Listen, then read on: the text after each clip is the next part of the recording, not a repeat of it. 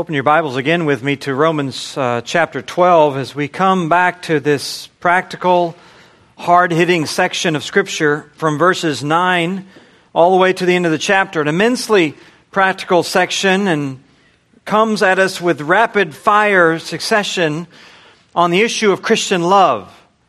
All these little short phrases, which may appear to some to be sort of haphazard and maybe jumbled together, a little disconnected, and there's a tendency to want to race past sections like this, certainly in preaching, but we have taken a different route.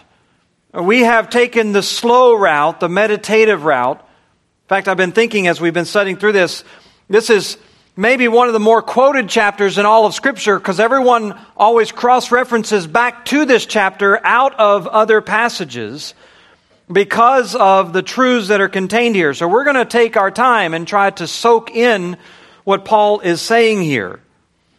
And that's a little difficult to do because, as we said, these are just a number of short little phrases, really nouns and participles. There's no main verb anywhere in here. Paul just seems to be grouping together a bunch of qualities.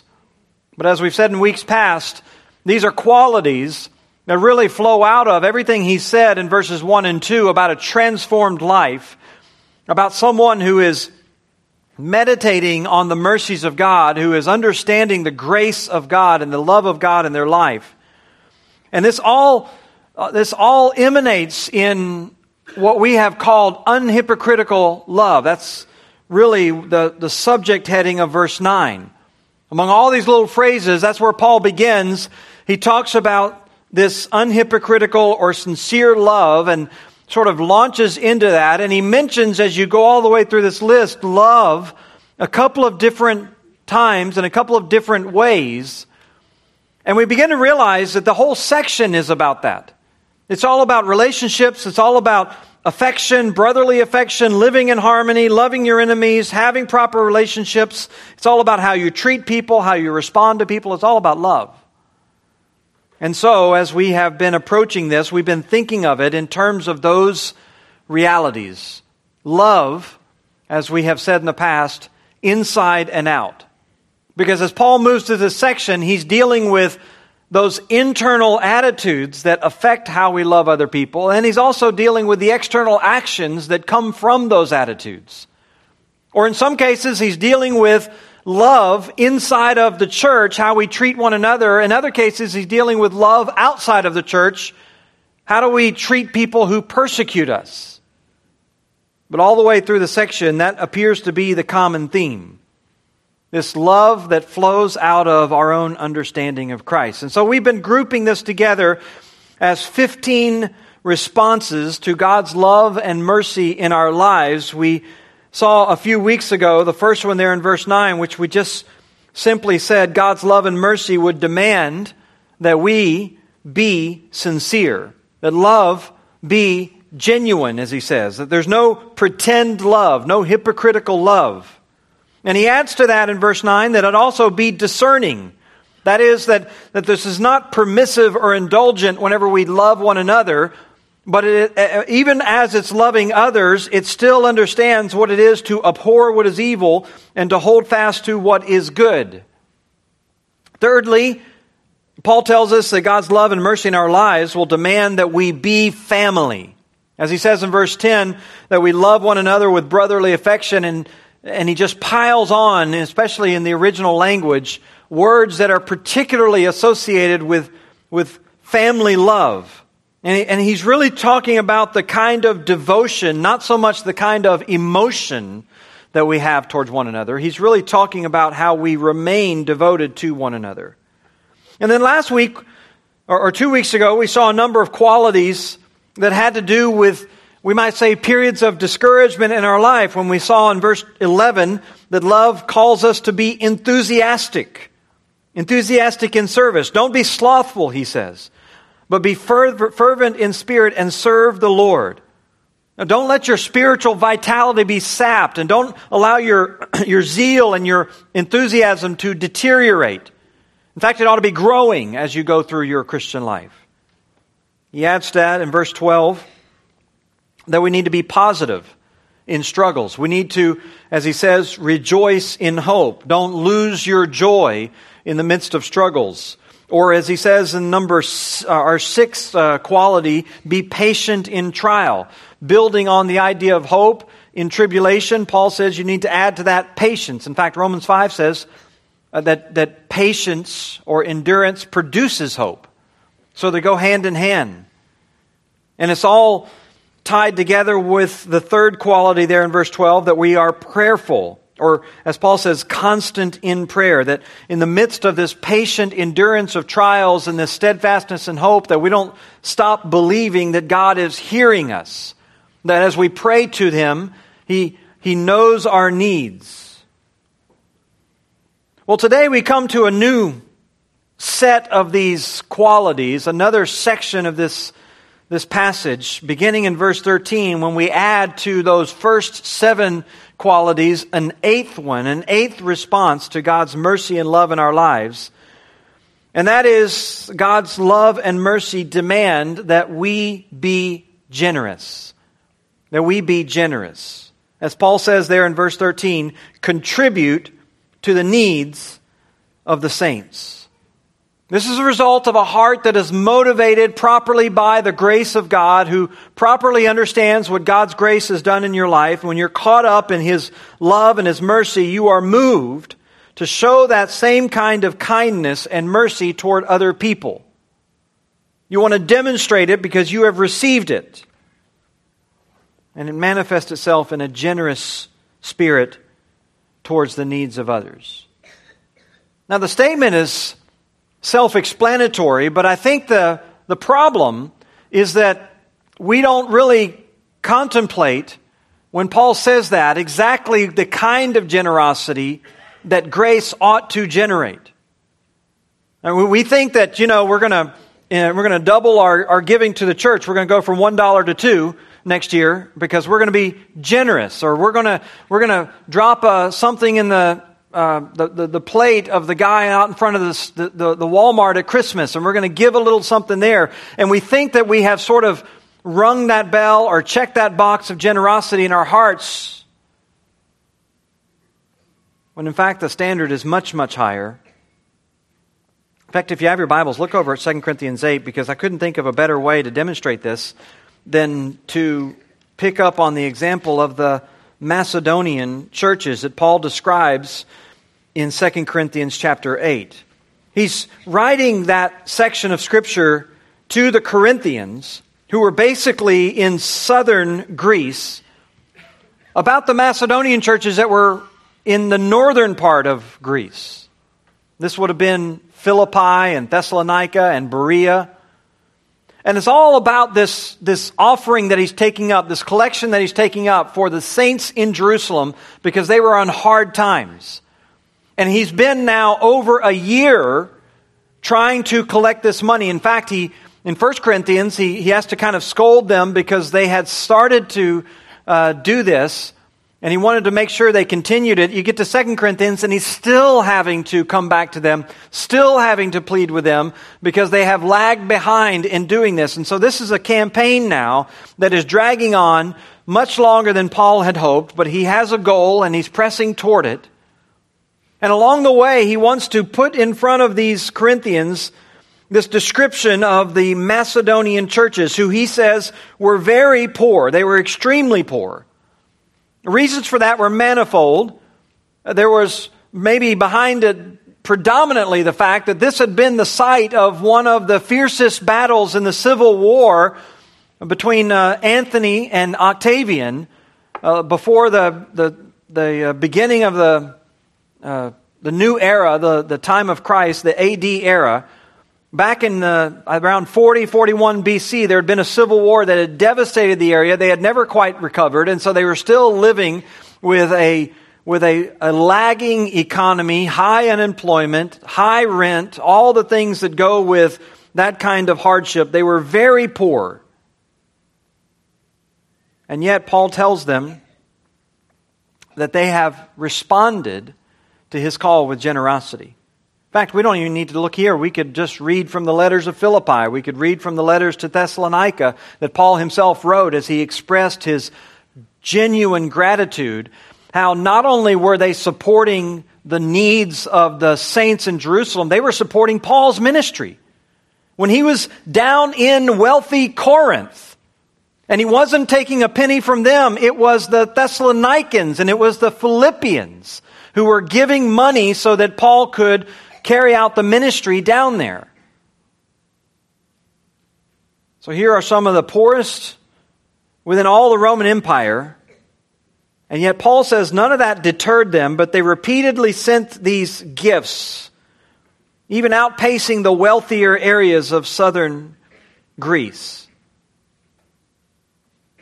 And he writes this about him in chapter 8, verse 1 of 2 Corinthians. We want you to know, brothers, about the grace of God that has been given among the churches of Macedonia. For in a severe test of affliction, their abundance of joy and their extreme poverty have overflowed in a wealth of generosity on their part.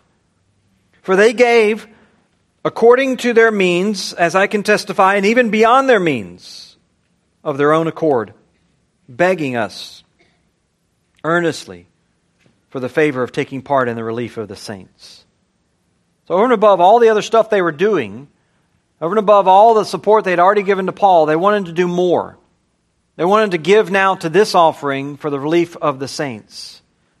And without going into a lot of detail, I thought we could just take note of a few key lessons from these Macedonians.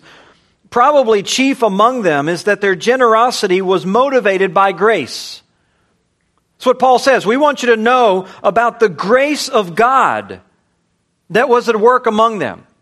In other words, Paul says what's happening with this group of people, it's not explainable by human compassion. It's not explainable by personal connection. It's not explainable by all the things that might motivate people today to get involved with some worthy cause because it makes them feel good to go out and build a house, together in some rundown area, or to be involved with sending aid to children in Africa, or being in any of those campaigns, which themselves are not bad. But all of them are done equally, whether by believers or unbelievers. They're not really necessarily expressions of God's grace. But Paul says this was grace. This was something that went beyond normal means. This was God's work among them. This isn't just philanthropy. This isn't just some effort to soothe their conscience. This isn't just some phenomenon of human kindness. This is a level of sacrifice that you can only explain by grace. Because their giving, the way they gave, was in response to what they had received. These were believers who were taking Jesus at His word to seek first His kingdom and His righteousness, and believing that all other things would be added to them in God's good time. It's one of the evidences of a transformed life, one of the evidences of someone who has clued into the grace of God. And as I said, the amazing thing is they're doing this for people that they had never met. They didn't know the believers in Jerusalem. They'd never seen them. They never would see them. They may not ever hear a word in response to how the offering went. They may not know any of those things, but they didn't need that. They didn't need necessarily the feel-good moment, the payoff whenever they see the completed project or the pictures or all that other stuff. They just gave because God had given to them. And so Paul says this was the grace of God. Not only that, you can see that their generosity was a source of real joy. He says in a severe test of affliction, their abundance of joy and their extreme poverty overflowed in a wealth of generosity. Paul, I think, intentionally sets those two things side by side. Extreme poverty and abundance of joy. Meaning that there were a lot of things that they could not claim in abundance. There's a lot of things that they couldn't afford. There's a lot of things that they couldn't say they had excess of. But one of the things that they could say they had excess, they had abundance and overflowing, was joy. Because what they did is invest what they had in that which yielded this greatest of gains. I read this week again about another multi-millionaire Wall Street banker who plunged to his death out of his luxury hotel room. And you just realize how people pursue all of these investments and all of these material things, and they fill their life with these things that consume them, and yet they are bankrupt when it comes to this kind of joy. Well, in the midst of all these challenging circumstances, high taxes, everything that left them with nothing, or they couldn't generate a lot from their own labors even because of the economy, they found a way to generate a lot with just a few dollars, an abundance, a richness that once it was produced, it could not be taken away from them by taxes, by thieves, by anything else. They invested where moth and rust does not corrupt and where thieves do not break in and steal. Thirdly, Paul says that their giving wasn't prevented by their poverty. That's the other part of this. Not only did they do it with joy, but they did it in spite of what he calls extreme poverty. In other words, when the opportunity came up, there was no, sort of woe is me. They didn't respond by saying, they're suffering in Jerusalem. Why are you asking me? You see what I'm going through? None of that came to mind. In fact, they wanted to do this. They begged to do this. They did not let their poverty prevent them from participating in this. In fact, it wasn't just poverty, it was a whole test of affliction, as Paul says, a severe test of affliction. And we know, Paul says to the Philippians, that God had appointed, in Philippians 1:29, He had appointed that they would suffer, that they would go through the same kinds of trials that Paul himself had gone through. That there were threats from their countrymen. There were no doubt efforts to push them out of society, maybe even of jobs. 1 Thessalonians 2, Paul says, "You brothers became imitators of the churches of God in Christ that are in Judea. You suffered the same thing from your own countrymen as they did from the Jews, who killed both the Lord Jesus and the prophets and drove us out and displeased God and opposed all mankind." So not only were the Philippians suffering, but he says the Thessalonians were suffering. They were all suffering. They were in severe affliction. Paul writes about it to them. He writes about it here. But in all those difficult circumstances, and all of it leading to this depth of poverty, none of it would allow them, or none of it would cause them to be mired in self-pity. They just shared. People always say, I'd give more if I had more. That's not true. Jesus said, if you're faithful with little, you'll be faithful with much, right? That's who these believers were. They were faithful. They were faithful to participate in the needs of the saints, contribute to the needs of the saints, not hindered, not prevented by their poverty. And then finally, we could just take note that they did it with eagerness, as he says in verse 3, "For they gave according to their means, as I can testify, beyond their means, of their own accord," begging us earnestly for the favor of taking part in the relief of the saints. They begged for the opportunity because they knew that it came with favor. They knew that it came with blessing. They knew that it wasn't zero-sum loss. They knew that it was an investment that yielded certain rewards. And if you want to find out what those are, go on reading. Read the rest of chapter 8. Particularly read 2 Corinthians chapter 9 as Paul affirms the principle that those who give generously, who give bountifully, the Lord entrusts them with more. Back over in Romans chapter 12, this is the kind of believer Paul has in mind when he tells us that the grace of God, the mercy of God working in our lives will cause us to contribute to the needs of the saints. It is the kind of believer like the Macedonian who's taken up with the grace of God, becomes so intent on emulating that grace, it overflows in generosity.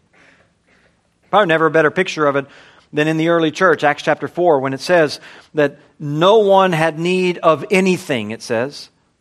In verse 34 of that chapter, it says, "But those who had land or even those who had houses were selling their houses and laying the money at the apostles' feet so that they could take care of the needs of those who were in the church. Amazing generosity. All generated by the freshness of the work of grace in their life. Well, verse 13 gives us another response to God's mercy and love. It's the ninth in our list. It's not only this generosity, but Paul says we'll be also welcoming. We'll be welcoming. And it goes well with generosity when Paul says that we should seek to show hospitality, another dimension of Christian love. And it's particularly relevant in the early church because there was a great need, or a great shortage, we might say, of good housing or housing opportunities. And so you see, not only here, but throughout the New Testament, this elevation of the idea of hospitality. People opening up their homes to one another. Opening up their homes even to those who are traveling through. You see, in those days, there was no Holiday Inn. When you went somewhere, there was no place to stay. There were no real hotels. All there were, really, the only places that you could stay overnight, the only places you could get a bed were brothels. And Christians didn't want to do that, obviously. Missionaries who were going to preach the gospel in other lands didn't want to do that. They obviously didn't want to sleep out with the animals and the robbers. And so they depended on other Christians to open up their homes to them, to show them hospitality, to give them a place to stay. Many times to people they had never met, complete strangers. And they showed them the love of Christ. In fact, this word, hospitality, is the word for loving strangers. It takes the word for love, philos, and the word for stranger, xenos, and puts them together, philoxenos. That's what it is. So it's really a word that we read and we probably associate all the wrong things with it. We think about dinner parties with our friends or getting people over for a ball game, or maybe cooking up a great meal and having some people just come hang out with us, and we think that's hospitality. Or we hear people say of this lady or that lady, oh, she's got the gift of hospitality. And what we mean is when the people come over, she can lay out a spread, she's a great cook, and she's a great hostess. And those are all fine and wonderful things, but that really is not what this is talking about. This is talking particularly in application to strangers, to people you don't know outside of your circles, not your close friend, not your family, but absolutely people you don't know. It begs the question, in your life and in your home, how many times have you in the last year opened up your home to people you had no connection to, except for common profession of faith in Christ? Complete strangers.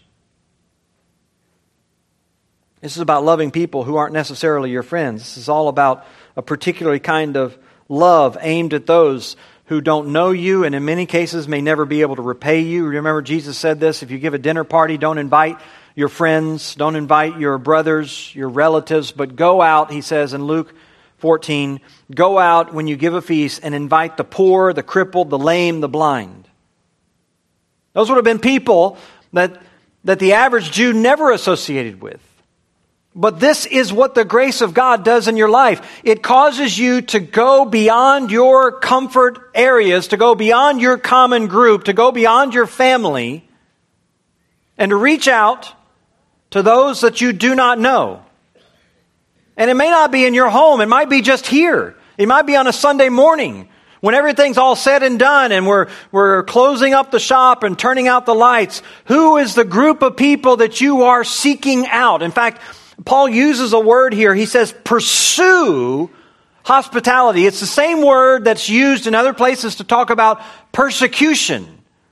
To go after somebody.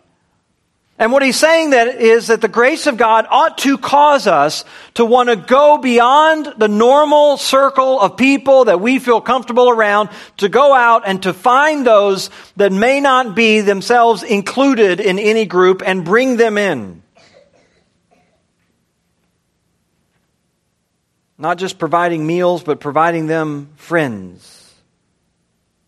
Loving strangers as a matter of your life.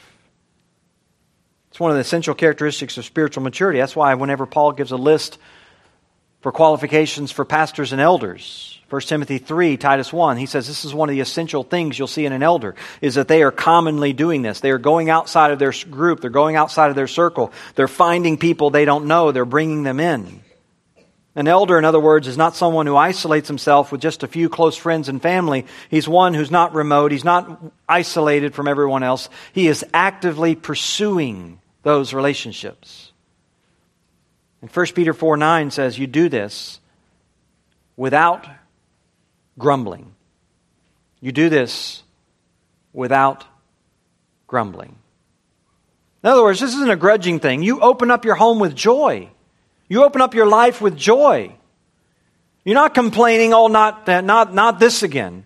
Oh, one more night where I've got to lay aside whatever my selfish pursuits are. One more time when I just have to bear up and listen to someone else's stories and someone else's, whatever it might be. I'm going to have to divert my attention from my entertainment.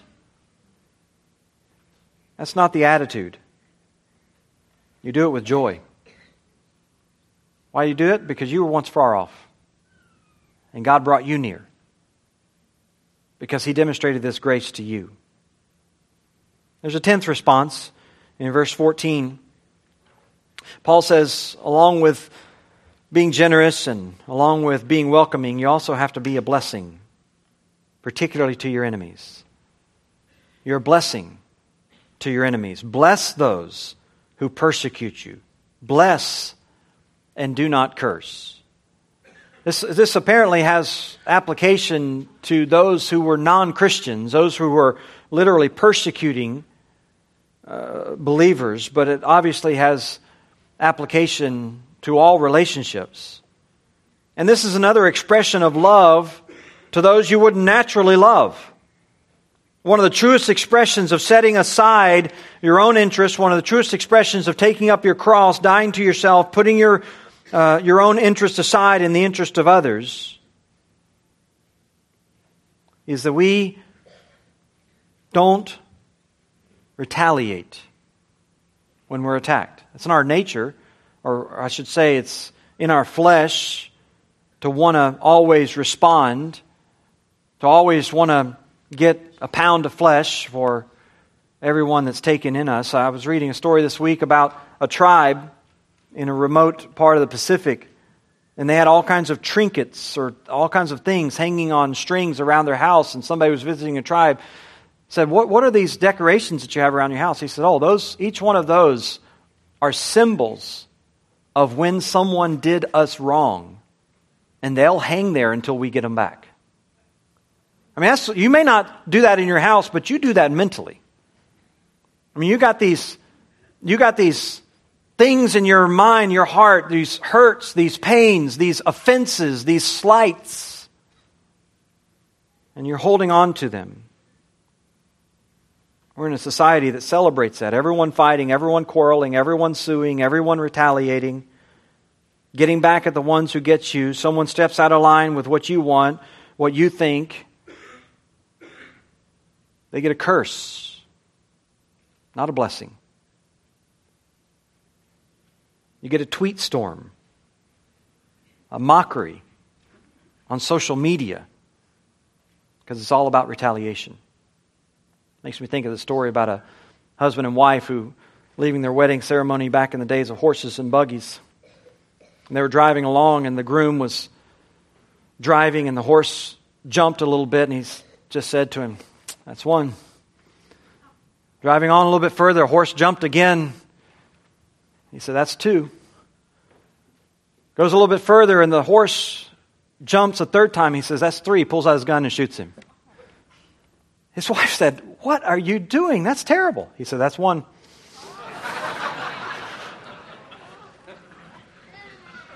It's in our blood. It's what we do. If not verbally, physically, we retaliate to people if people get out of line. But Jesus doesn't teach us that. He says in Luke 6, love your enemies. Do good to those who mistreat you. Bless those who curse you. Pray for those who abuse you. He teaches it not only in principle and in word, but in action. You remember, as he hung on a cross, mocked by people, jeering at him. They literally were gambling at his feet for his clothing. And with what breath he could muster, as his lungs were filling with fluid and his joints were being pulled out by the weight of his body on the cross. He says, Father, forgive them. They don't know what they're doing. He looks on them in all of their sinful activity. He just says, it's just blind foolishness. If they really understood, they wouldn't be acting this way. They wouldn't be treating me this way. So don't give them what they deserve. Forgive them, he says. Tremendous amount of grace.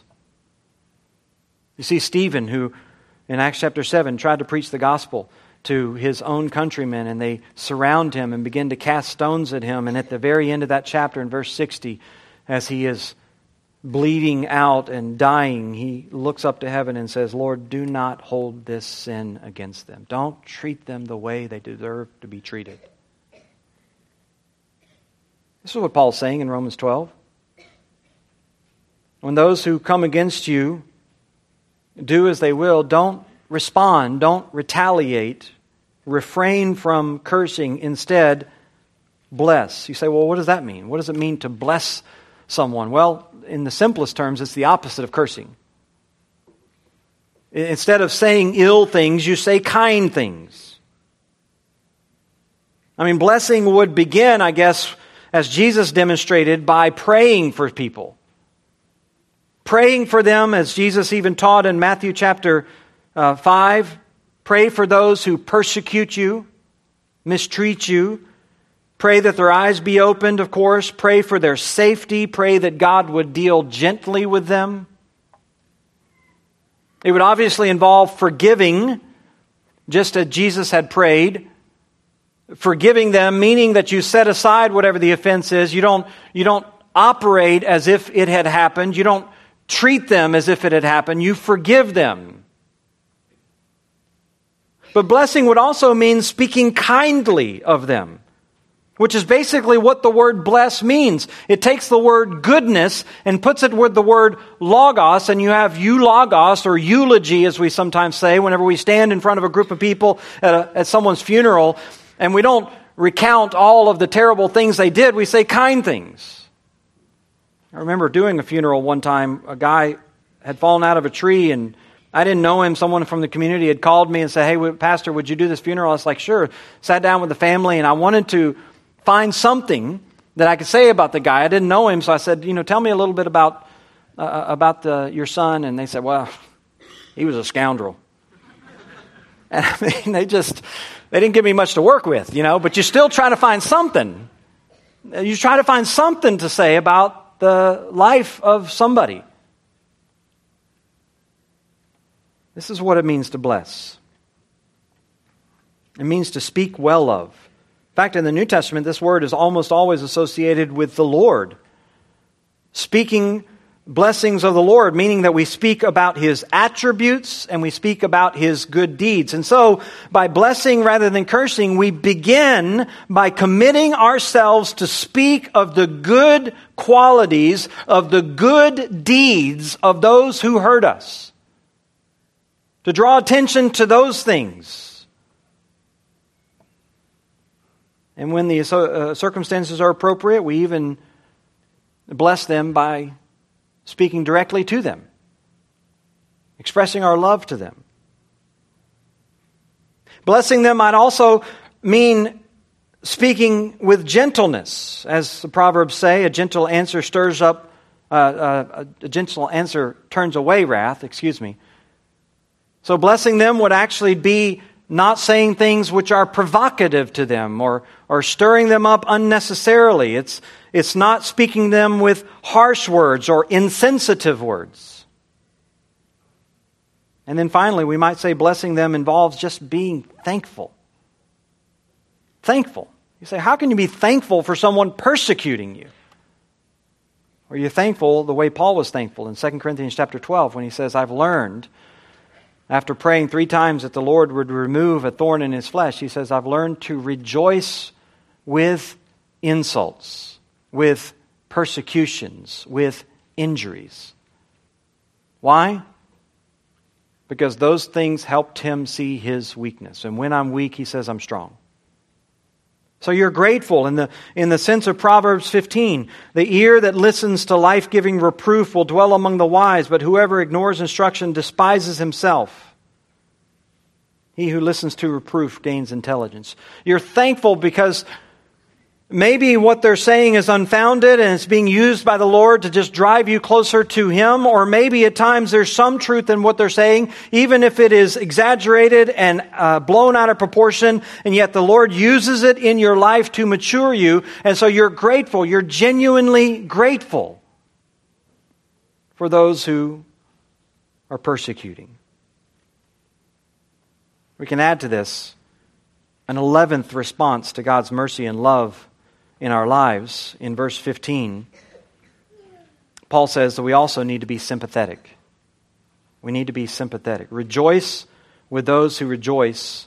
Weep with those who weep, he says. This is probably still coming out of Paul's understanding that jealousy and envy and malice and hatred, they're the natural inclination of our flesh. And so the mind that is truly responding to the grace of God, it will be rejoicing not in just simply your own successes, not wallowing in your own hurts. It will be rejoicing in the blessings and the successes of others, and it will be burdened by the pains and the setbacks of others.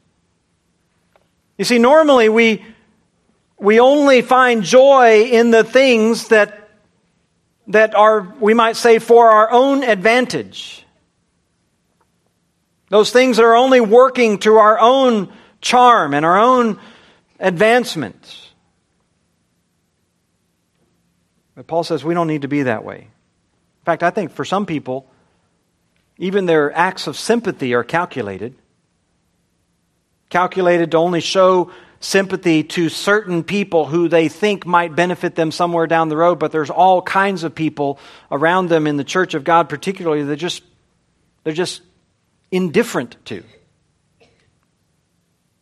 They're not special, they're not elevated, they're not well positioned, they're not wealthy, they're not well educated, they're not anything, and so you just walk past them all the time, never inquiring after the burdens that they're bearing. You're not weeping together with them.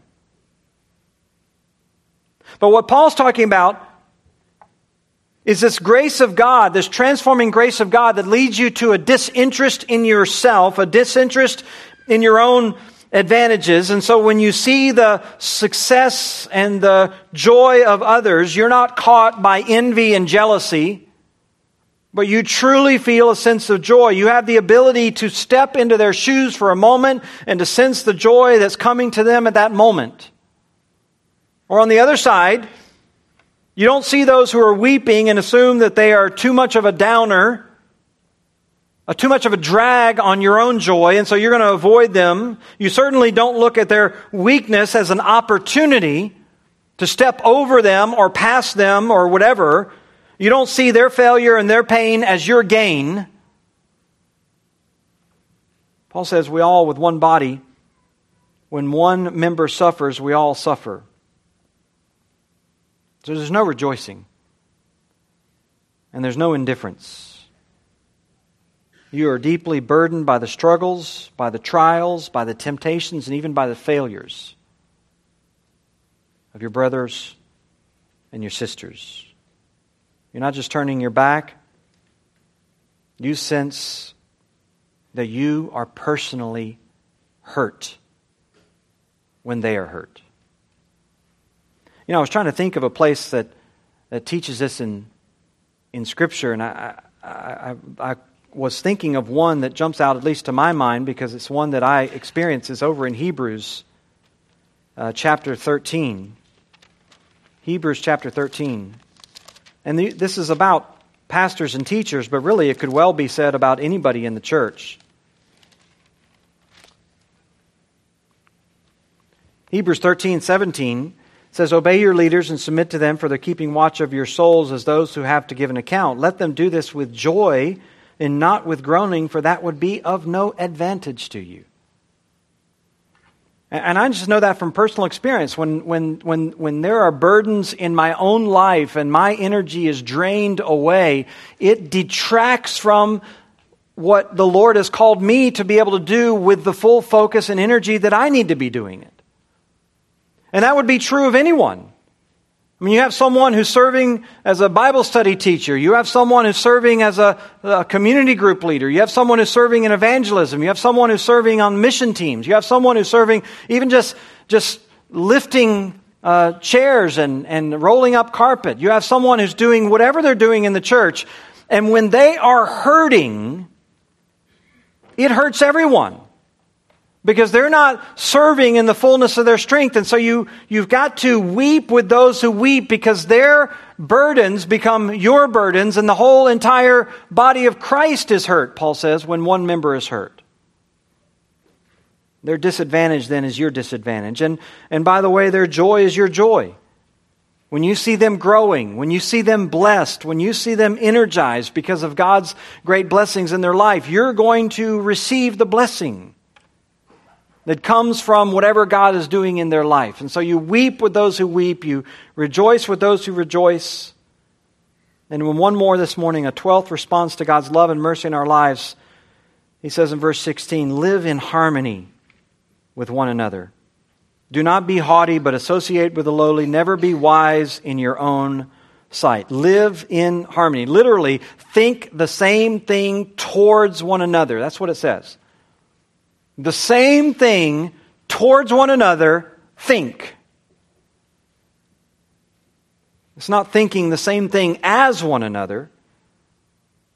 He's not suggesting here that we all have the same kinds of ideas, but that we all have the same attitudes. This is the basis of Christian unity. Everywhere you see this same kind of language throughout the New Testament, this language of unity, it always has to do with attitudes. Attitudes towards one another. In fact, look with me at Philippians 2 for just a second. Philippians 2, which uses identical terminology, but you see it played out there. Paul says in Philippians 2:2, "Complete my joy by being of the same mind, having the same love, being in full accord and of one mind." Well, what are you talking about? Well, he immediately qualifies that in verse 3. "Do nothing from selfish ambition or conceit, but in humility count others as more significant than yourselves."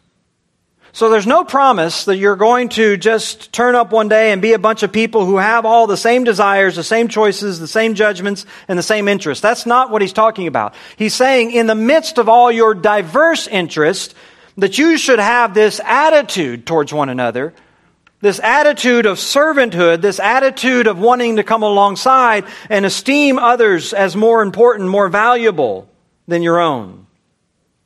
The opinions of others as more important than your own. So back over in Romans chapter 12, this is what Paul's saying, and he says it this way: "Live in harmony or think the same toward one another. Do not be haughty, but associate with the lowly. Never be wise in your own sight." So with all the variations and all the differences, social and economic and ethnic, that come into the congregation, he's telling them to associate. Associate with those outside of your group. Associate with the lowly. Think the same thing about them as you do about your group. And don't be wise in your own sight. Don't assume that your experience, that your track record, that your perspective, that your view, that your whatever is the only way to view a situation or life. That's being wise in your own eyes. Paul says we have to have harmony. And the way we do that is we set aside all those natural prejudices, all those natural biases, all those natural manifestations of pride.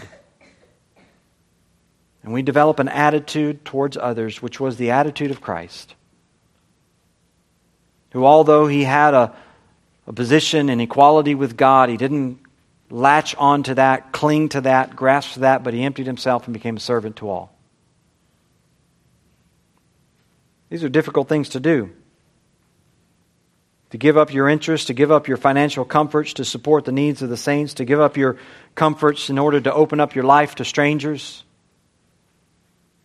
to give up your desires for retaliation and instead bless, to give up your self-focus and rejoice with others when they succeed, to weep with them when they're burdened, to give up your high opinion of your own opinions and your own status, and to equally treat all men the same.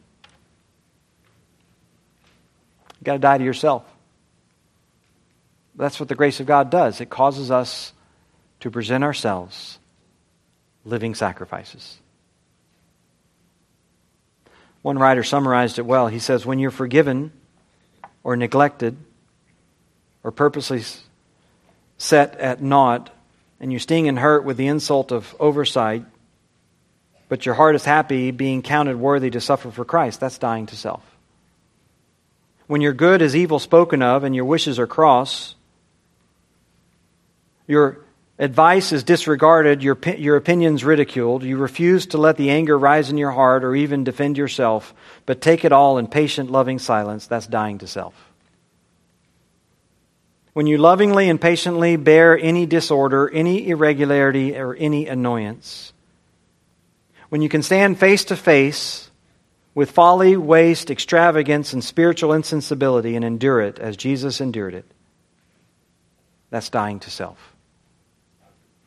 When you're content with any circumstances, any food, any offering, any clothing, any climate, any society, any solicitude, any interruption by the will of God, that's dying to self. See, in so many ways, these qualities are simple. You just need to get out of the way. You need to get out of the way. Your goals need to be set aside. Your interests, your pursuits, your toys, all those things that consume your money and your time and your affections, your thoughts, just set them aside. And you'll be ready to love inside and out. Let's stand together. We'll be dismissed with a word of prayer. Father, we are challenged again, particularly as we think about so many who demonstrated this gracious walk, from Macedonian believers to the Apostle Paul himself, to Stephen, all the way to our Lord and Savior. We see it, Lord, demonstrated in the flesh and deficient so many times in our own life. But let this day, let it be a day of repentance. Let it be a day of confession. Let it be a day of change. And would you transform us as we meditate again upon your grace, transform us into the loving people that you've called us to be. We pray in Christ's name. Amen.